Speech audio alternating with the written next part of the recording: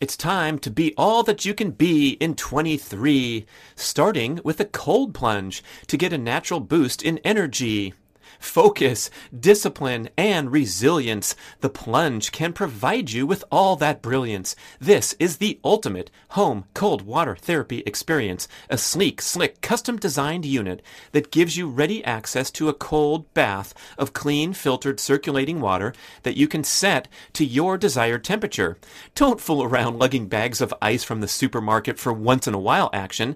Get the plunge so you will actually stick with your protocol and enjoy it. Visit thecoldplunge.com to learn all about this sensational product and the benefits of therapeutic cold water exposure. They'll deliver a plunge to your home for free, and then you have easy, simple setup, regular plug-in, and you're off and running. I set mine to 39. I don't spend a lot of time, but the experience is prime, and I'm focused and energized for a fantastic day and more resilient against all other forms of stress in life.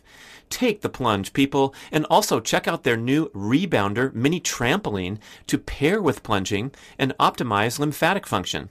It's all at thecoldplunge.com, and you can't lose with their generous 30-day money-back guarantee and special discount for BRAD podcast listeners using the code BRAD. Thecoldplunge.com. The B-Rad podcast is brought to you by MoFo, male optimization formula with organs to boost testosterone. Brad's Macadamia Masterpiece, mind-blowing nut butter blend, now offered on Amazon. Chili Technology, temperature-controlled mattress systems for a good night's sleep. InsideTracker.com, offering blood, DNA, and fitness tracking data all in one place. And Organifi, whole food organic superfood supplements and drink blends. And please visit the shopping page at bradkearns.com for my personal selection of favorite products for health, fitness, and peak performance with great discounts for listeners. Here we go with the show. At the foundation of yoga is a breath practice. And at the foundation of practice of Tai Chi is a breath practice. And at the foundation of most martial arts is a breath practice. We've got people today that are convinced that if they don't go get their run or they don't go work out, they're not going to be healthy. A gorilla in captivity, he doesn't put on a whole lot of body fat. How come? Well, they don't have the ability to actually put on body fat like we did. That was our gift, was to store things in order to survive if we weren't getting food. Hey, listeners, what a treat to welcome Brian MacKenzie back to the show after almost 2.5 years. He was one of the first shows ever on the podcast and also remaining today, one of the most downloaded episodes. So, boy, this guy is cutting edge. He's got some really interesting insights to discuss always. And also a lot of philosophy interjected. So we're going to have a wide-ranging conversation. Some of it's going to get pretty scientific, just jumping right in there. So if you fall behind, just try to extract the big picture insights about breathing. But you're going to love his style because he's really reflective and he goes much deeper than the typical approach and mindset about athletic training, human performance. Oh my gosh, he talks about how we're obsessed with capacity. What's the most you can do, the best you can do. And performance is really, has many other facets to it. And breathing is his main area of interest now. His organization is called shiftadapt.com.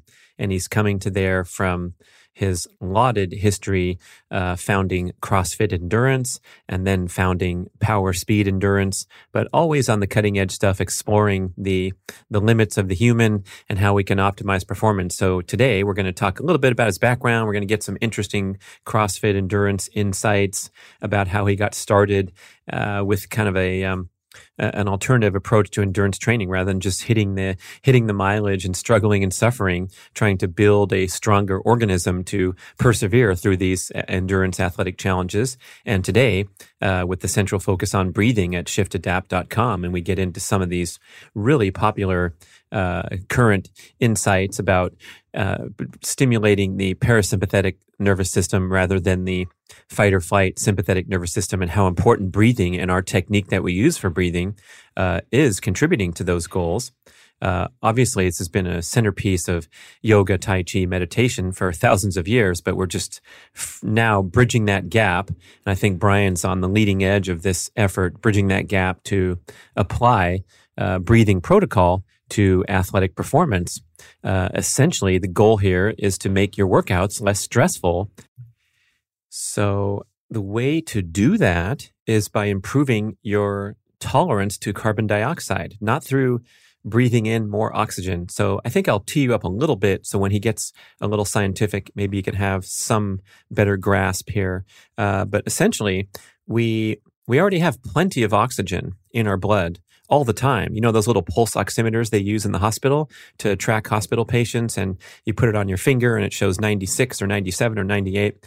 For the most part, unless we have an illness, we have plenty of oxygen. So opening our mouth and sucking these huge breaths of more and more oxygen is highly inefficient, and it stimulates the sympathetic nervous system response. So if you can set the goal, the overall overarching goal in life is to breathe minimally through your nose at all times, except when you absolutely need to gasp for air when you're doing high intensity physical exercise. So steady state cardio at aerobic heart rates, you should be able to breathe through your nose for the duration of the workout. And when you breathe through your nose, you have all these peripheral benefits or accordant benefits, such as stimulating parasympathetic function, using the lower lobes of your lungs where there's more alveoli, more oxygen-rich lower lobes of the lungs, so you can get a more efficient exchange of oxygen and carbon dioxide.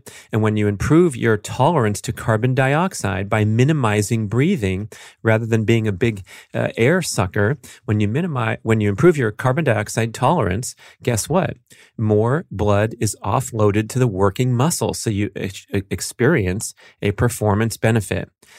Hopefully that will help you when Brian digs deep, and I will do a breather show with more simplified insights about nose breathing, parasympathetic diaphragmatic breathing. But for now, let's listen to one of the great philosophers of fitness, athletic training, human performance, Brian MacKenzie, shiftadapt.com. Here we go. Brian MacKenzie, I am so glad to connect with you again. Mr. Kearns. Sorry it's over Zoom, but next time we were close, but the world's opening up. Let's put it that way. The world is opening up, and we almost pulled off, you being in the same area as me, and then you're just a little bit outside of my reach now.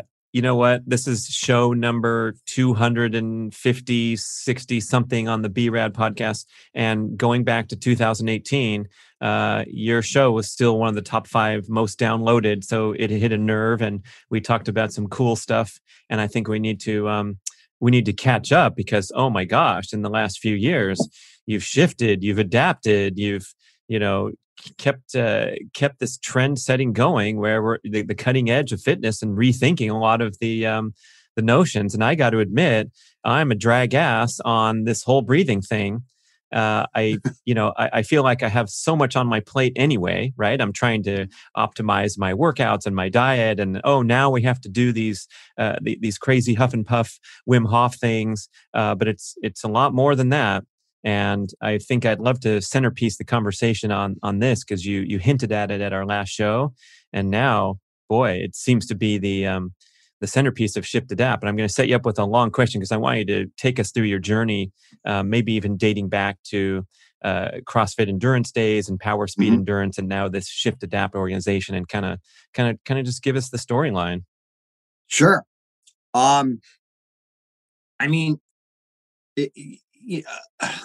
What we're doing now, what I'm doing now, which ironically, although we're going to talk about breathing, I've been stating for probably the last 5 years that by the time people catch on to this breathing thing, we're going to be moving on from it.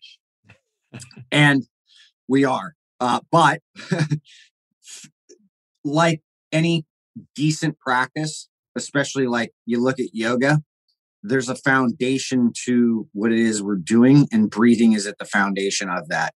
And, when I originally got into coaching, even before I was doing it professionally, getting paid to do it, I could kind of see that there were some underlying principles that were being missed, but I didn't totally understand what they were.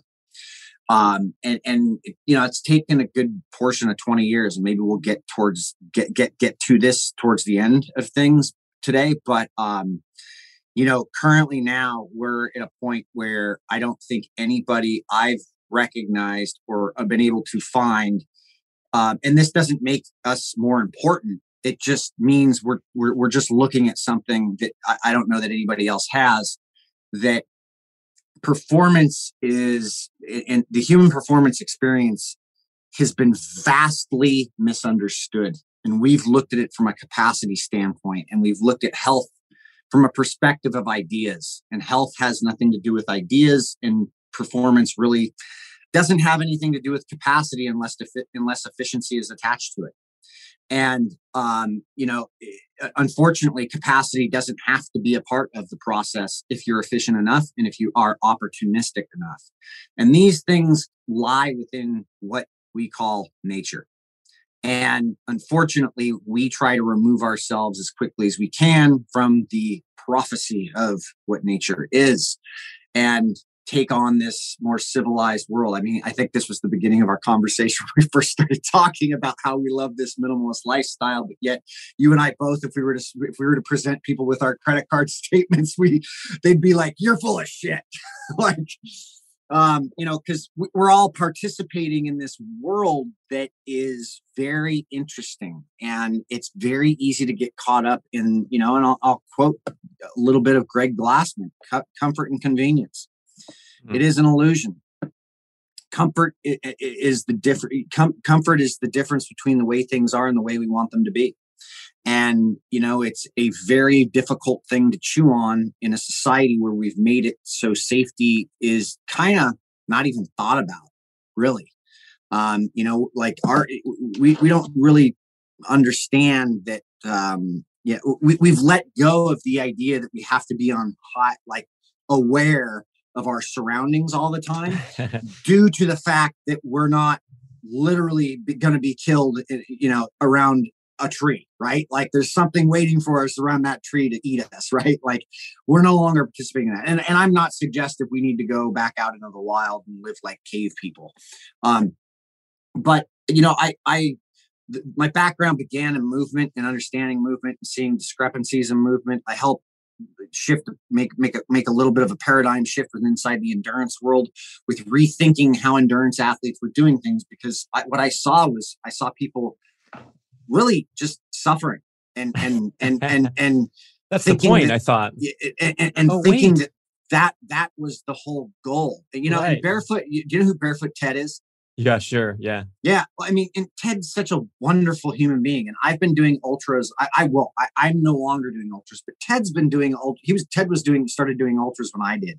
And Ted and I have been friends for years. We're going on, it's probably close to 15 years. And Ted has always looked at this thing as kind of like this fun, joyous thing that he's doing. And it's not this like sufferfest that he needs to go out and do to prove something to himself.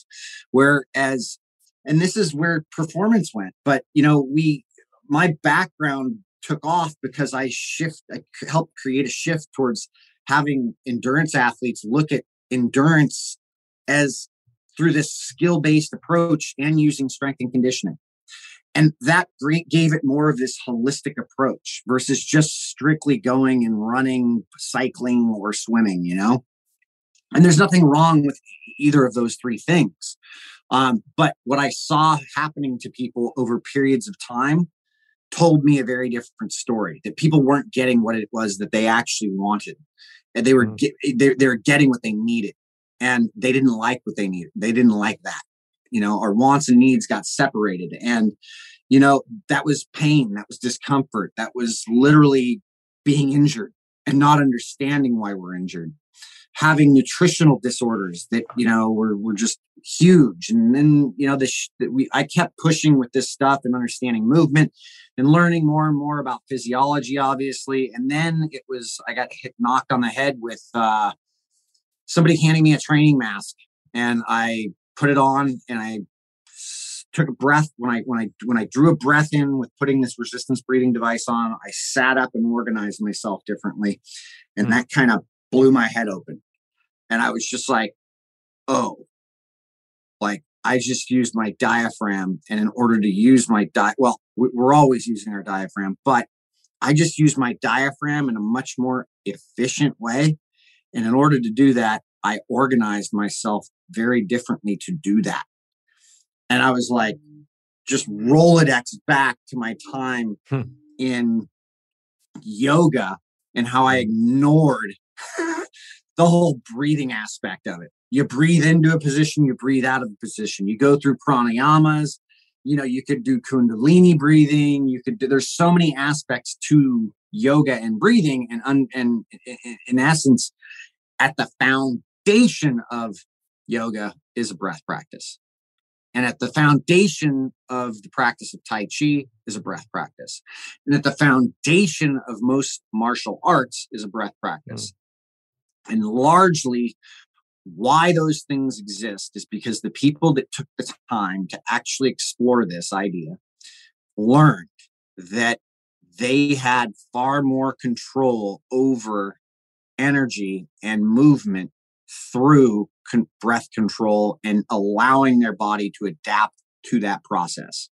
So I entered into this world probably, 8 years ago at this point, and just started exploring everything I could on it, namely studying respiratory physiology and then understanding the neurobiology of our respiration centers and how they're linked up into the brain, why they're linked up the way they are, how they're affecting us, all of this stuff. And it sent me down a big rabbit hole that had me exploring many different aspects of it. But really just instead of getting caught up in the hoopla of, wanting to be this breath guy or whatever, we just simply wanted to teach the principles of breath control, what it meant, why is breathing important, and what can you do in order to adjust that, which is basically nobody's doing that. Most people are just teaching a methodology, which is perfectly fine. Well, especially as applied to athletic performance and fitness endeavors. I mean, we know we can go get instruction at the meditation retreat, yoga, Tai Chi. But I think that's the gap here is that, like I admit to myself, I didn't, I know how to breathe through the guided meditation. But then when I'm out at the track and gasping for air, the reason is because I ran so fast at high altitude, right? Well, maybe there's more there. And I think that's that'll be exciting for us to get deeper into. But before I depart from that endurance reference a little bit, it now appears years later, there's some pretty strong argument that the cardiovascular training effect occurs across all intensity levels. So I remember people criticizing you for getting your athletes to jump up and down off the box or do the rope swings if they're training for an Ironman, because what's the direct relevance there? But the direct relevance is now quite clear. Doug McGuff says it really well in Body by Science. He says there's no such thing as cardio because you can't extract the cardiovascular system from everything else you're doing, including some brief explosive work that's going to build strong glutes and hip flexors for running mile 20 to mile 26 on the marathon instead of shuffling it. Correct. I mean, your heart and your pulmonary system work with everything else in the system. In fact, they work with your psychology. So if I get, as I start to talk, my heart rate will increase. If I'm talking about a subject that I enjoy or I'm engaged in a conversation, when I stop talking and if I shut my mouth, my heart rate will decrease. Right? There's very good reason that, well, we're an interesting lot, that's for sure, in that we believe that we need to go out and really work ourselves physically in order to do this thing called burning calories, of which is it's just been terribly misunderstood, and there's a reason why a free diver can burn upwards of 600 calories in an hour just diving up and down in the water holding their breath.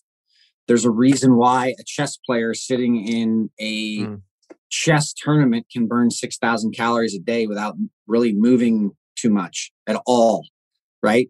And yet we've got people today that are convinced that if they don't go get their run or they don't go work out, they're not going to be healthy and they're not going to exercise, or they're not going to get the health benefits that they need.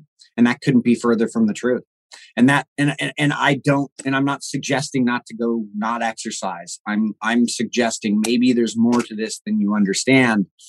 And there's far more that you could be doing for yourself to understand what health really means outside of the idea of what health is. Well, certainly with calorie burning, I love how Dr. Herman Ponzer's new book, Burn, is kind of, blowing the lid off this notion that we're going to burn more calories if we work out. And he says from his life's work in evolutionary anthropology, we burn around the same number of calories a day, whether we exercise or not. WTF, how does that work? I actually had him on for a second show, and the second show was just challenging him with all these devil's advocate insights. Like, what about the Tour de France guys? They are known to burn 8,000 calories per day. Yeah, guess what they do over the ensuing 4 or 5 months? They lay around when they're off the bike, and they're extremely efficient to where everything starts to regulate and compensate. Therefore, the foundation of the fitness industry is go burn calories and sweat toward a better life. And now that's kind of been shattered. So yeah, man, go picking up the pieces. Herman's work is great. I loved his book, and I love the theory that we evolved because of our metabolism. I'm kind of I was already on board with that in that metabolically speaking, like we're like, look, man, we are the only species that is consciously aware of adaptation. We are the only thing that understands. We are the only sentient being that understands I can go do stress to create adaptability. Yet we forget that stress is energy. And Herman broke that entire process down. And I find it fascinating that, you look at like an ape, right? You look at these animals, and you obviously read the book, but it was like, what happens to a gorilla in captivity? He doesn't put on a whole lot of body fat. How come? Well, they don't have the ability to actually put on body fat like we do. That was our gift, was to store things in order to survive if we weren't getting food, right? They don't have that. They put on more muscle, right? But the big thing here is that all energy in the human body is transferred through the pulmonary system. So our respiratory system transfers all energy, meaning whether it's 90% of that energy is aerobic, which means it's the oxygen we're pulling in. The other 10% is anaerobic, right? Which we still have to offload the carbon dioxide as a byproduct of that gas exchange of what's occurring at the metabolic level, right? So I have to breathe off the CO2 that's coming out as a result of that. And we need more oxygen in order to buffer a lot of the hydrogen ions and the acidic processes that are going at those higher intensities. And this is why we've really looked at breathing as a principle versus strictly going, here's a method, even though, we've created a bit of a methodology around the paradigm within performance through a gear system, which is where we go from gear 1 to gear 5. And we start with strict nasal breathing, which is an equal in and out, inhale and exhale through the nose, that works its way all the way up to gear 5, which is a mouth in, mouth out. There are times and places for mouth breathing. Unfortunately, it's not where most people think they are. It's, it's an easy thing to think about. Well, yeah, when it's super intense. Yeah.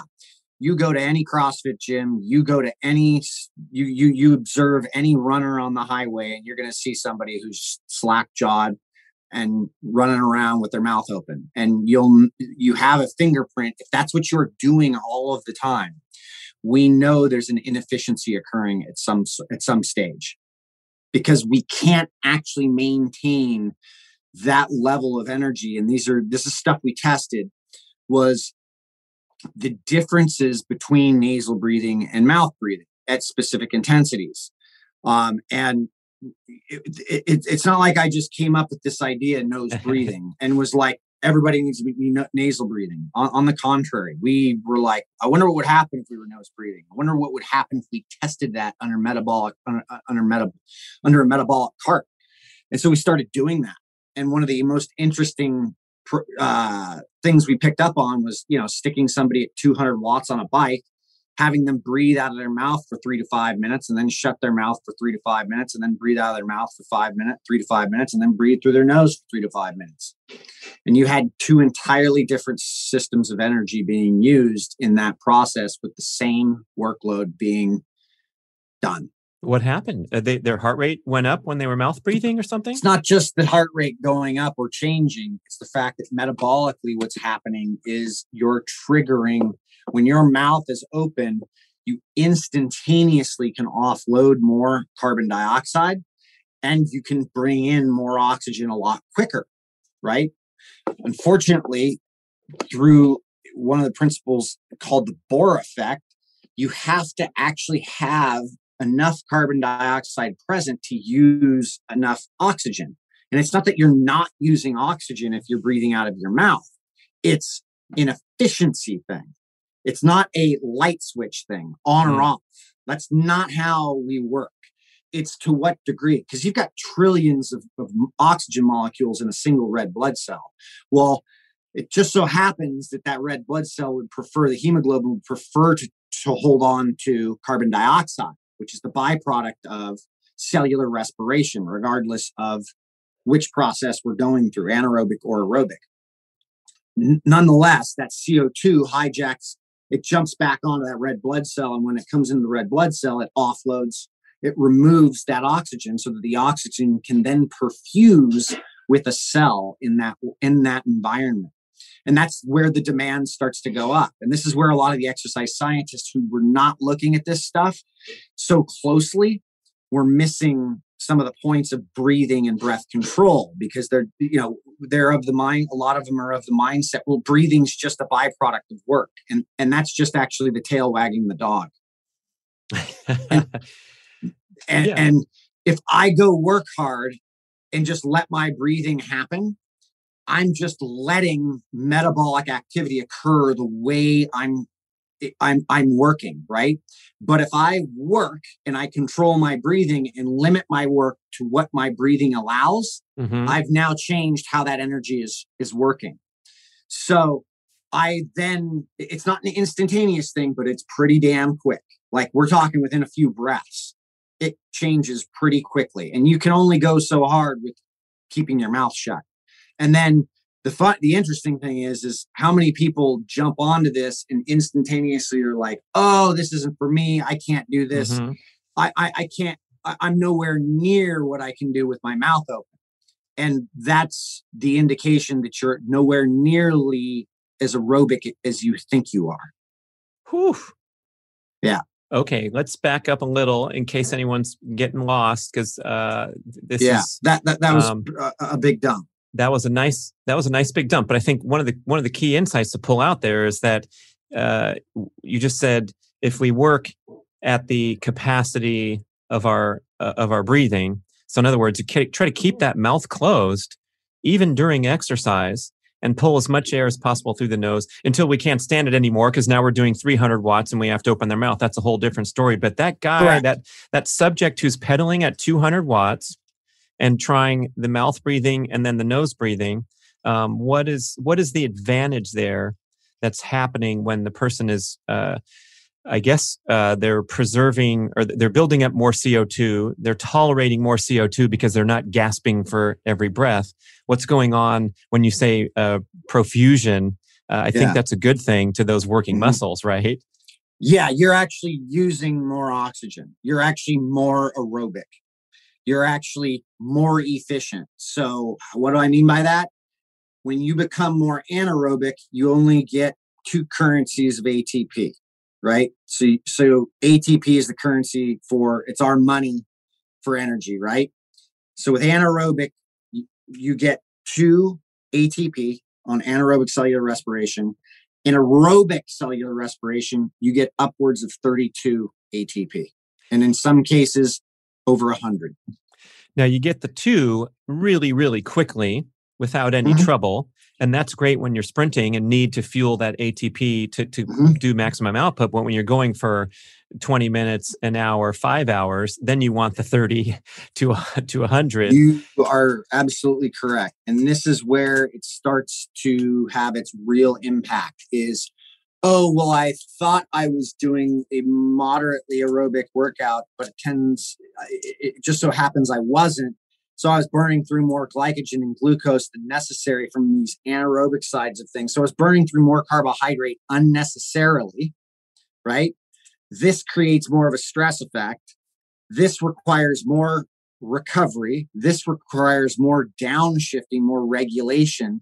So this is where we see, and we can get away with this for years. I mean, I've got world-class athletes at this point who I consult for, who are very capable of going very fast and going through brick walls, let's call it. But their time has come and they're starting to feel the consequences of those things.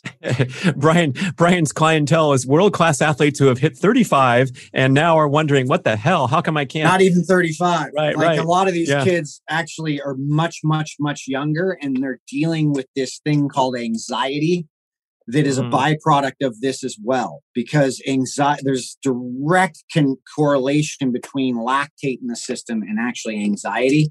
And the inability to process that, and being aerobically inefficient would mean you've got more lactate in the system than you can actually handle as well. And there's a lot to that, but you will see athletes at this point who won't even show up for races because they're so panicked about their performance.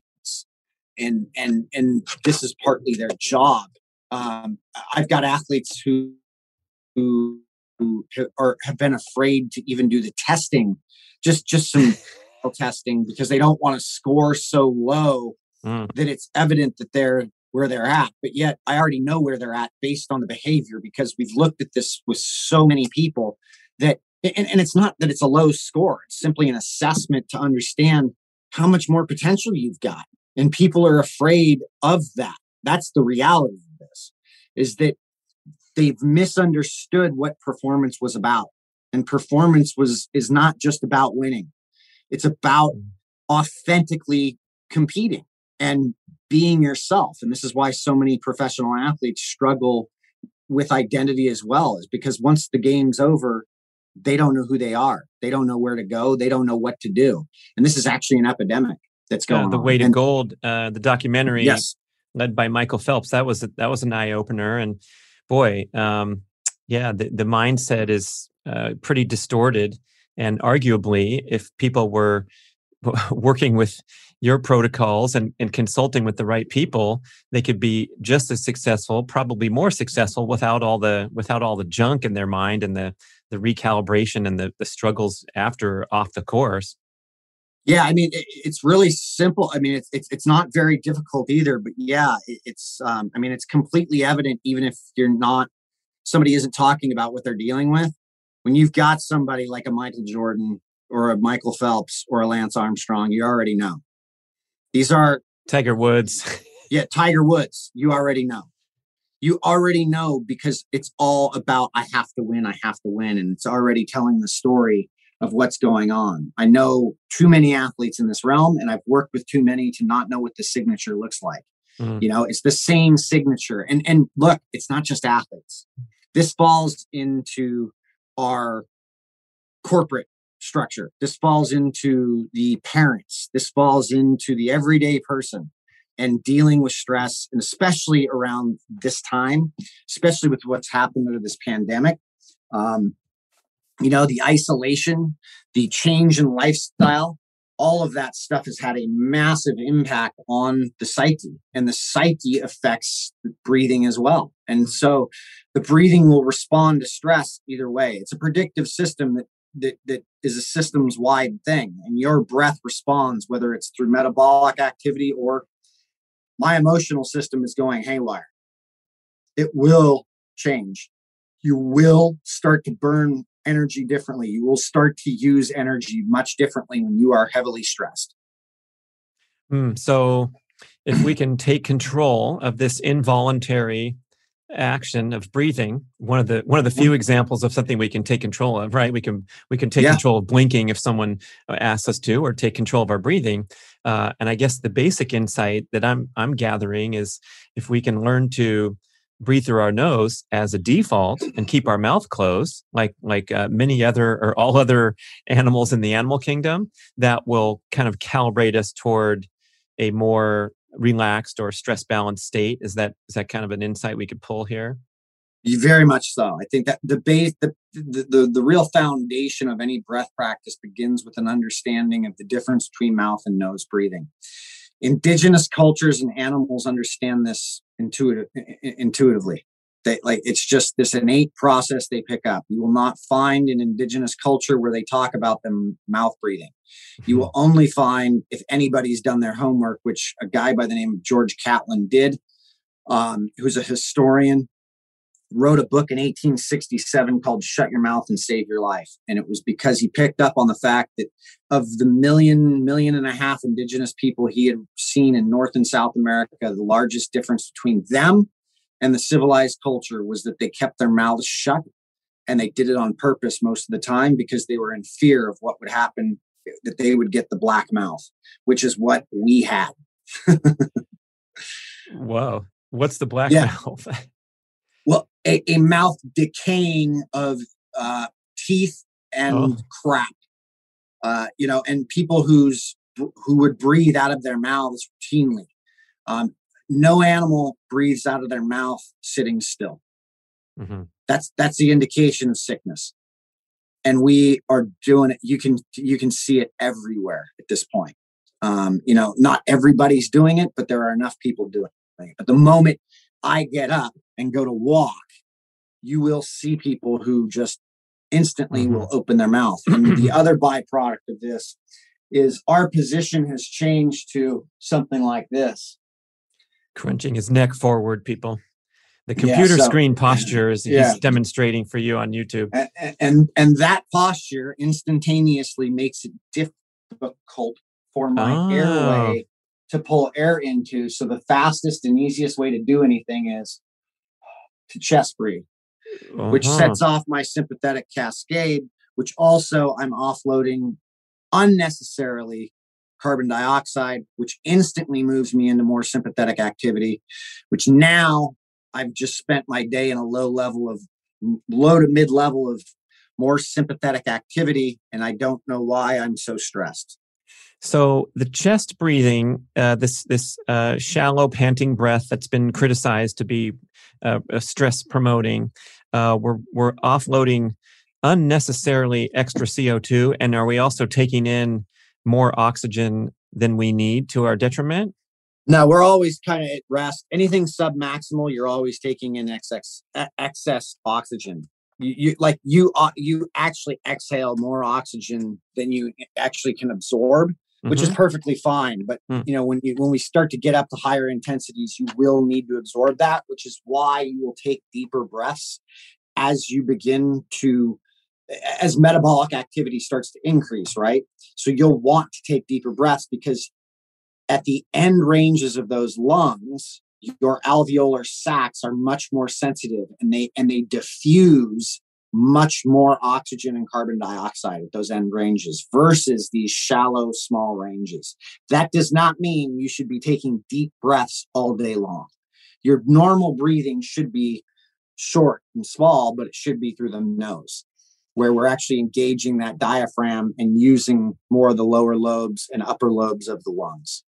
And that's been a big misunderstanding, or at least for me and the stuff I've been exposed to, is that you need to take these deep, huge diaphragmatic breaths with great aggression and blowing up inflating your tube all the way. And that's the proper way to breathe for stress management.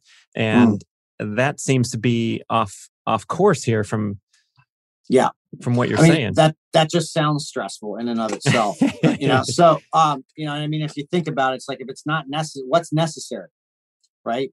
And if I'm in a highly stressful situation, I may need to take a deep breath just to maybe a few of those, right? And if I have a breath practice, I'm probably working through long, deep, controlled exercises of breathing to actually stimulate, to slow the energy down a lot more, to actually bring my high level of intensity down to a calmer level, right? So breathing is actually the fastest way for us, or the most, it's not the fastest, it's the most potent way to get a hold of our nervous system, our autonomic nervous system. The fastest way is through the visual system, which is the eyes. So if I'm looking outside, which I just did, if I look out in the distance of the trees, I automatically trigger a response to kind of drop down. This is a lot of the work that Dr. Andrew Huberman has done, who's a good friend. And, and then when you've got something in front of you, like the screen that we've got right now, you are instantly sending a signal, which your eyes are a part of your brain. They're not separate from your brain. They are a part of the brain. And so it's the fastest signal to the brain in order to change our activity. So being in front of screens all day is a good indicator that you're probably a little bit more stressed than you think or want to give credit to. And our problem is that we think we understand this when we don't really have any idea that we understand this. Whew. I thought I was going to guess the fastest way to recalibrate was getting slapped in the face, but I like gazing off into the distance instead. That sounds a little more doable. Yeah, nobody's freaked out. Nobody's ever freaked out looking at a sunset. That's right. Looking over the calm ocean at sunset, not stress promoting. Okay, so this idea that we're unnecessarily or unloading unnecessary amounts of CO2, and if we kind of get back into, you made that pinch sound on the screen, like get back into this minimalist breathing along with our minimalist spending habits on Amazon. If we tone it down and I suppose build up our tolerance to more CO2 because we're not taking these crazy breaths, are we going to get we're going to get benefits not only in athletic performance but also at rest? Correct.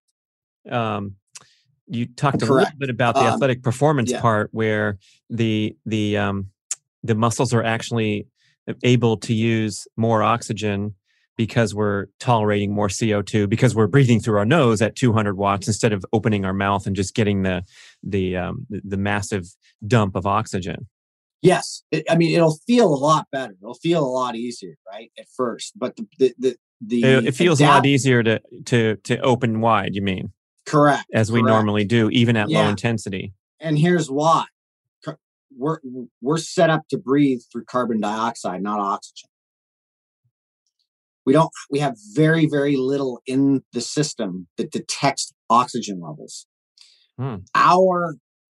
Our system for our means for detection of low oxygen or oxygen being too low is to make you woozy and then pass you out. That's it. It's preparation for death. So can't say I've ever been there. If you've ever talked to, or if you've ever heard stories, I've actually personally talked to several people who've drowned and come back. And they've talked about how of an incredible experience it was, how euphoric and beautiful it got, where at first it wasn't, but then all of a sudden it became blissful.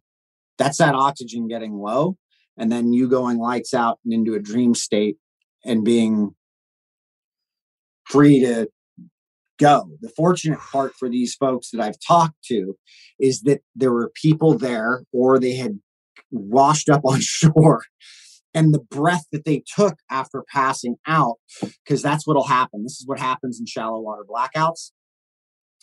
When people who are free diving are trying to hold their breath for longer than they can, oxygen levels get too low. They start to feel actually good. So they don't know what that feeling is. And all of a sudden, the next moment, it just goes zook. And you'll see this in MMA as well for people who don't tap quickly enough in chokeholds. And they'll struggle at first, and then all of a sudden they'll get calm and then slow down, and then boom, and then they're out. And it's the same thing. Although it's the fact that you're just getting blood supply cut off to the brain. But so back to my point is that we're breathing because of carbon dioxide largely, and CO2. We have what are called chemoreceptors that are set up in the aortic and the carotid arteries, and that simply indicates that nothing has happened yet. Blood is going outward because it's in the arteries, especially the aortic, okay, which is off of the heart, and the carotid, which is going to the brain. Those have the detection systems in them that connect up to the brainstem. So from an unconscious state, we're in this constant predictive place. And we are a predictive system. That's how we work. We love making predictions about things. When we don't make the right prediction, the mind gets a little crazy. And that goes with everything and anything. So if I'm predicting to win something or to do well in something and I don't do well, what happens to me? It's just the expectation prophecy, right? Well, carbon dioxide just so happens to be involved in that equation, especially from the psychological side of things. So when my psychology or my emotional state, it takes on too much, or I'm doing too much thinking, I have suppressed my ability to tolerate carbon dioxide because I'm requiring more energy for the brain. And although we say the brain requires 20% of the energy, that's not true if I'm actually somebody who's anxious or doing a considerable amount of thinking in my day. That goes way upwards of that. That's why we can see chess players who burn upwards of 6,000 calories in a day. Is the amount of activity that's going on metabolically required for that type of thinking goes up. And so we start to suppress our ability to tolerate CO2. So we start breathing more. And so the more we breathe and unnecessarily or huffing and puffing, the more I retard my ability to tolerate carbon dioxide, which is simply just the stress molecule. This is our indicator for stress. And so if I suppress my ability to tolerate that, I breathe more once that marker goes up. And here's the kicker for all of you fitness freaks. You can't out-train this unless you actually play with breath control. So you can be a world-class Olympic gold medalist, world champion, and you can be heavily CO2 intolerant and be aerobically inefficient at low levels. But you can certainly perform at high levels and go through brick walls for some time. It's just how long. And the tissue, the joints, the system takes the brunt of this, but we're so flexible and we're such a flexible species. And we're so able to hang on to deal with stress for so long as any animal can. It just takes time. And so sometimes it's a year, sometimes it's 3, sometimes it's a decade. But you'll see it and it just starts to show up. And then I've got tissue that doesn't move well. I'm stiff. My back's stuck. My spine doesn't move. These are very good indications that we are been sympathetically dominant, stiff. The tissue doesn't respond the way it should. Oh, yeah. I mean, the nervous system is the nervous system. If I'm constantly signaling my nervous system to be in more sympathetic tone, I will have stiffer tissue, bar none. So we can work on this, whether or not we're a beat up old war horse or not, through breath practice, along with all the other healthy lifestyle habits. But I guess the goal of building up our CO2 tolerance will directly correlate with being less stressed. And then how would we do that on a day-to-day basis, both in and out of workouts? Very, very easy. So they're on our website on Shift Adapt. There's a what we do tab, and if you go to how to start a breath practice, which is right there, there's a free little link that goes into this and being able to do an exhale test, and that will show you where you stand and what sort of protocols you could start with. Our membership actually offers ways to actually build on this in everything that we do, from a standardized breath practice to movement, flexibility stuff, to strength and conditioning work, to sports specific or cardio, I guess you could call it, work. So if you're going and running or riding your bike, we have a program called Sustain that we're releasing next week, that is literally devised at the gear system in getting people through this to understand how to work with the whole thing. The gear system is just the escalation of breathing as you go through higher intensities of exercise or something? Correct. Right. Correct. Yeah. So we're starting with this gentle nose breathing, which we can practice at rest all the time. And then getting back to that bike example, which is so fascinating, someone pedaling along at a comfortable 200 watts pace and either choosing mouth breathing or nose breathing. I'm going to raise my hand and say, it's a bit of a hassle. The snot's blowing out of your nose. It would be so much easier to just open my mouth. But I've been working at this for a long time when I go on a gently paced run. And now I'm kind of bringing it into when I do my high intensity running drills that last 20 seconds. I'm trying to keep just nose breathing throughout that whole thing, and then do the bare minimum necessary to recalibrate afterward. It might be 3 big breaths instead of 7 or 10. And so I guess I'm putting this goal in mind of just trying to breathe minimally, not only during the day, but even when I'm out there working out and doing hard stuff or easy stuff. Yeah, the first thing something like introducing nasal breathing is going to do is it's going to slow down your respiration rate. So you instantaneously slow that respiration rate down. And that's one of the big players in this. But the fact is most work we do should be nasal breathing. But if you're doing 20-second efforts, 40-second, 45-second efforts, 1-minute efforts, if you're actually doing those in an all-out effort, there will be the byproduct of mouth breathing at that. There's just going to be so much metabolic waste that's coming up that you're going to need to offload that, which is exactly where the gear system comes in. Because if I get up to that gear 5, I can also gear down and teach myself how to recover or use breathing to drop down a lot quicker as well. So if I did a 20-second sprint and I didn't need the mouth breathe, but I did it at the end, like let's say in the recovery, we'd use something like a 5-7-9, where it's like 5 breaths at gear 5, 7 breaths at gear 4, and then try and get into a gear 1 within the 9 breath sequence of nose only.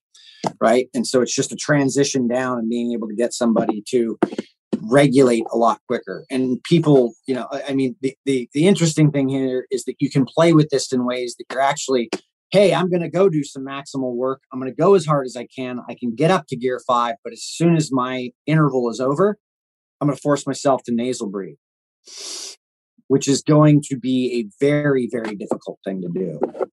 But this helps kind of build something like CO2 tolerance, especially working CO2 tolerance, and how we're stressing the cells and how to use oxygen and how to what's going on with anaerobic, aerobic, all of that. Or we could use things like hypoxic work. I'm using a breath hold towards the end of my interval so that it's actually stimulating more of a stress response towards the end, and I'm creating a different type of energy work that is required there. And that in itself is stuff we've played with and are doing. But all of this is all applicable to, the idea around the principles behind breath work is we're just taking things from varying sources, from varying ideas that have always been there, and just applying them into the kind of human performance spectrum.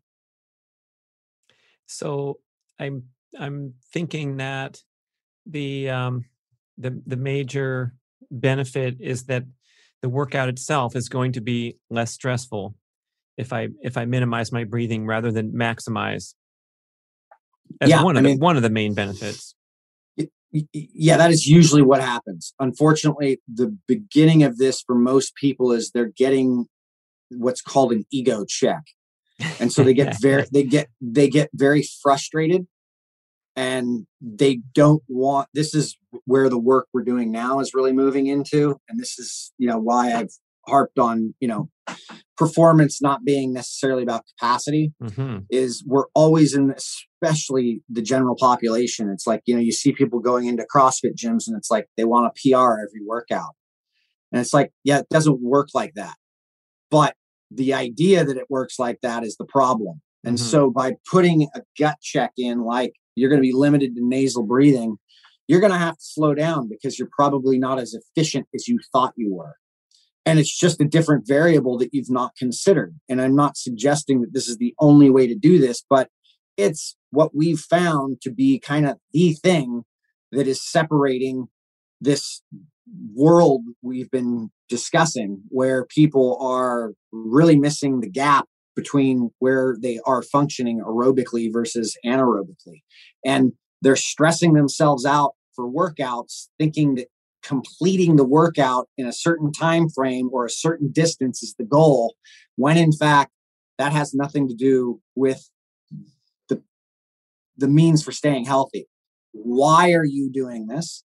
What's the goal of this? And if it's to be healthy, well, aerobic activity is at the foundation of our lifespan, right? The better we function aerobically, the better our mitochondria function, right?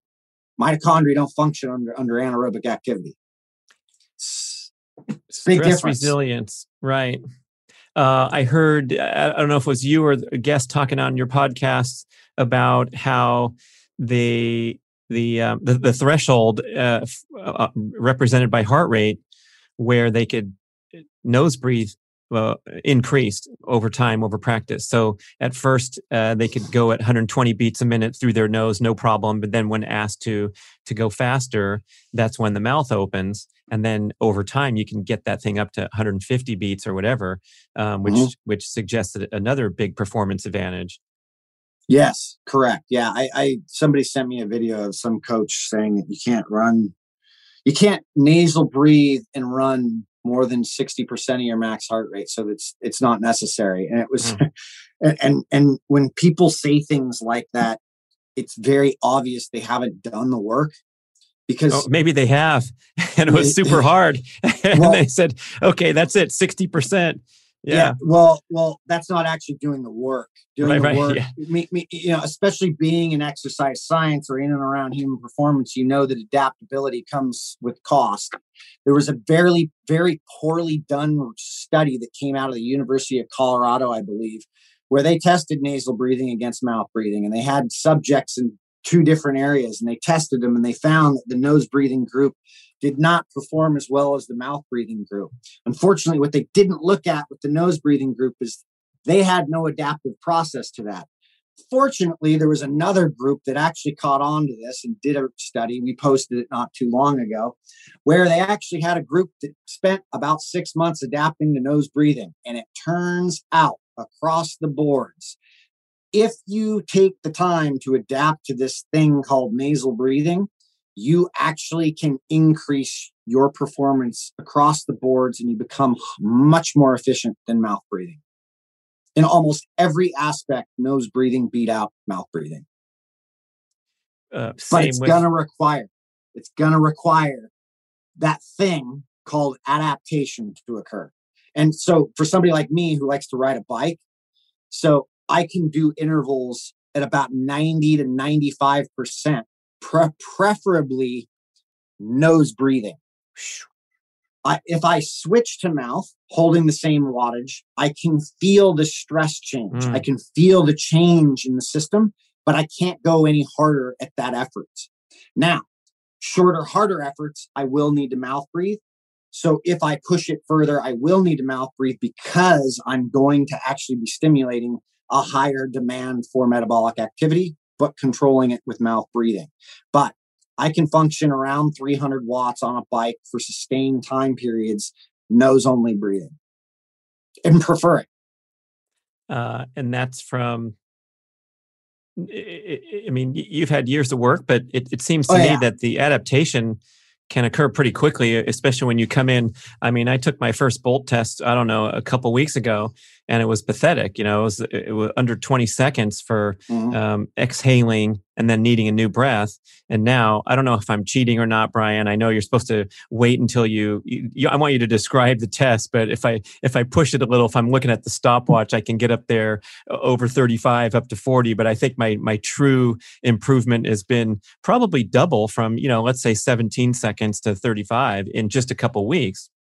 You'll see most people who have low scores with inside something like the Bolt will have a pretty quick increase, but the Bolt is a pretty subjective test. We don't use it because it's too subjective. for the reason that you can really start to train yourself to develop CO2 tolerance. And so you don't know what your first urge to breathe becomes, but you cannot cheat an exhale test, which is what free divers came up with. And the free diving community has been using this forever. And it's a max exhale test where you actually sit and you take a full breath and you exhale through your nose as long and as slow as you possibly can. And there is no cheating that test. You can't stop, you can't pause, you can't swallow. The moment you need air or the moment you need to get rid of the air, that's when the test stops.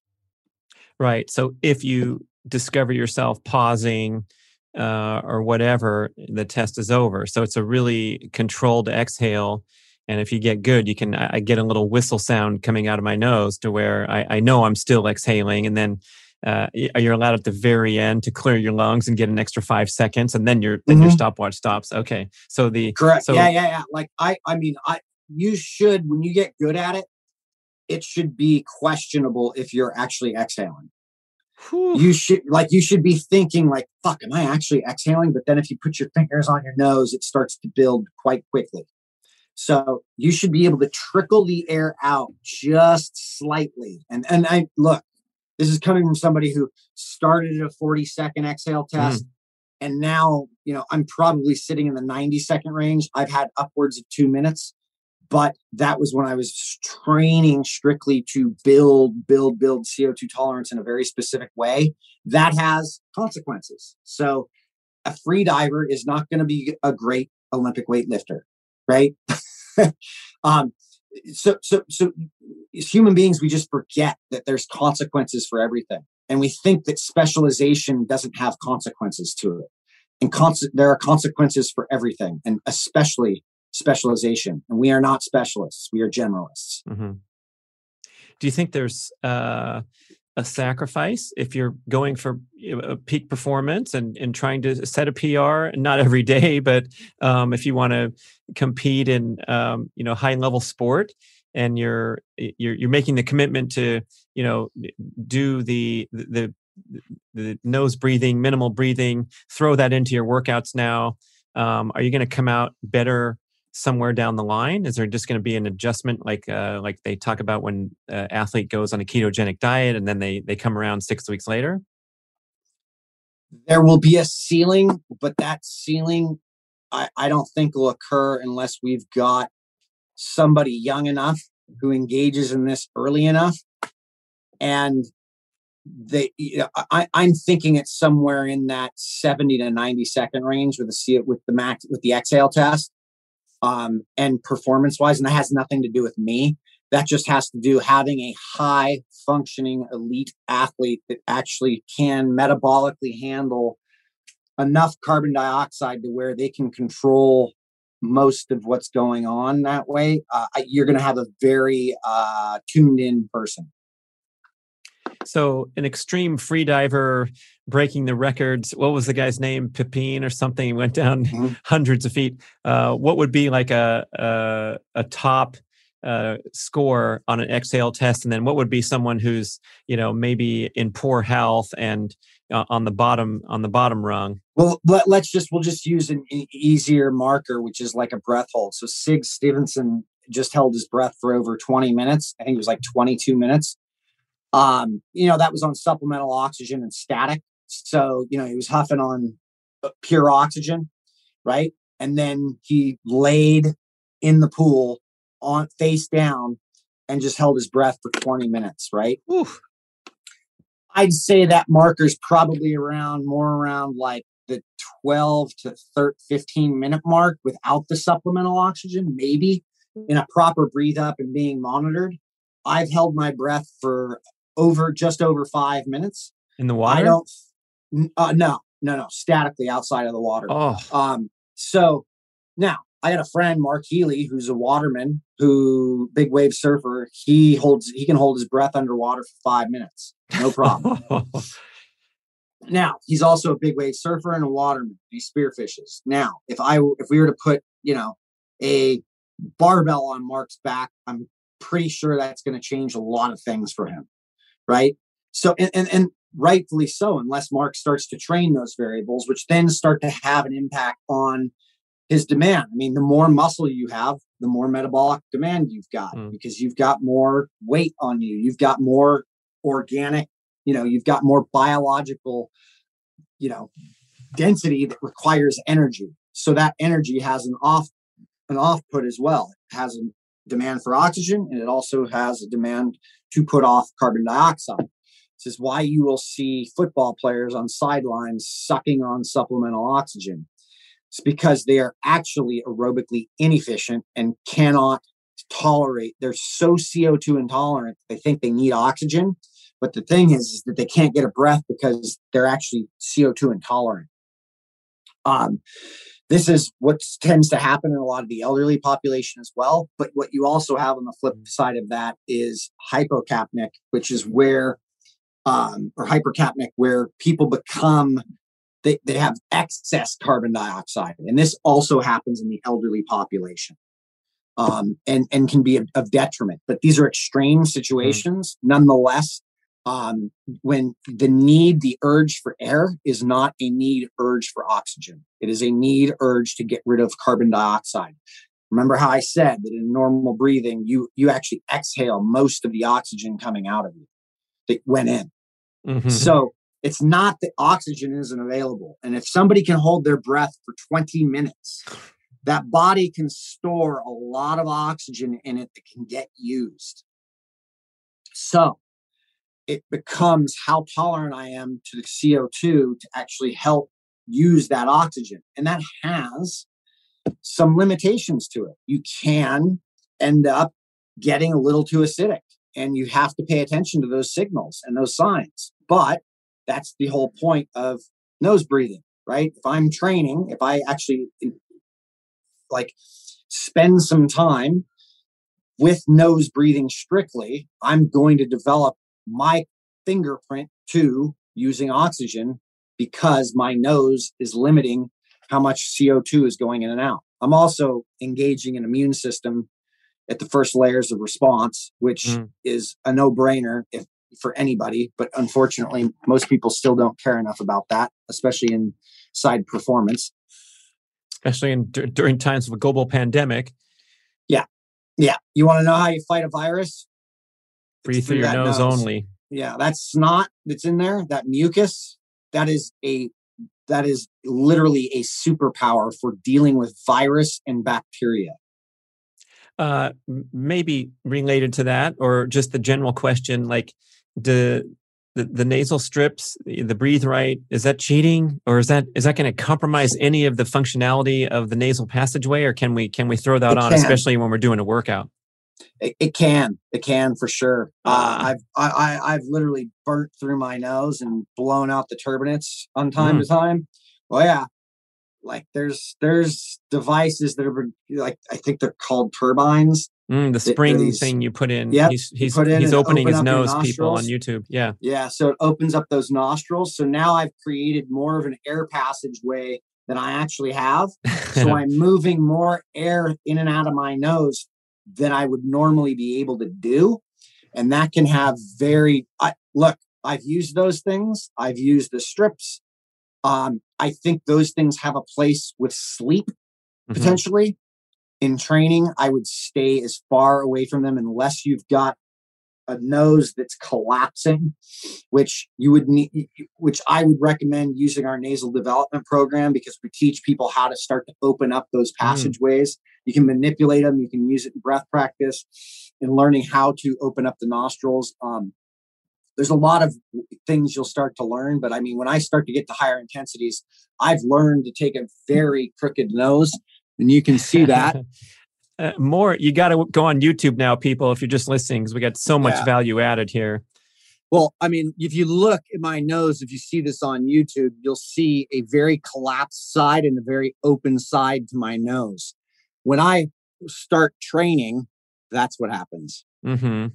And now I've got two sides that have just opened up equally, right? And so you learn to start to use your facial structure in a different way. And here's the thing. Your face, your body, everything in you, including your bones, is plastic till the day you die. It's entirely up to you. It's our unfortunate part is that we want it now and we wanted it yesterday. And this is where that ego kick comes in, to where, sorry, man, it's a process. But at the end of this rainbow, I promise you, you're going to feel a lot better. You're going to shift, adapt. That's I right, love buddy. it, man. Thank you so much. It's always wild times with you. Tell us a little bit about signing up for one of the programs, especially all the offerings, just going to the website. There's a lot of free stuff, but tell us about some of the programming, and then also plug your podcast. Yeah. The programming, the membership is robust in that we offer training with, whether it's our Breathe and Move program, which integrates breathing into some movement stuff, especially with mobility. Our conditioning, our daily training, which is strength and conditioning with the gear system program attached to it. Both of those programs are the gear system. Sustain, which is about to launch, which is more of your kind of like, if I'm a runner, I'm a cyclist, whatever, and I want to learn how to use these gears, that program is developed for that.